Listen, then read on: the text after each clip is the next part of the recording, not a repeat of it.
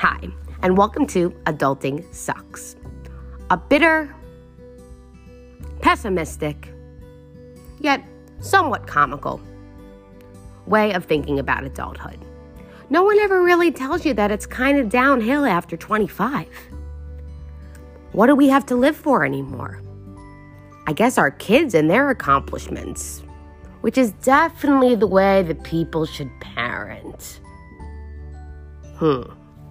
Well, I hope to see you at Adulting Sucks.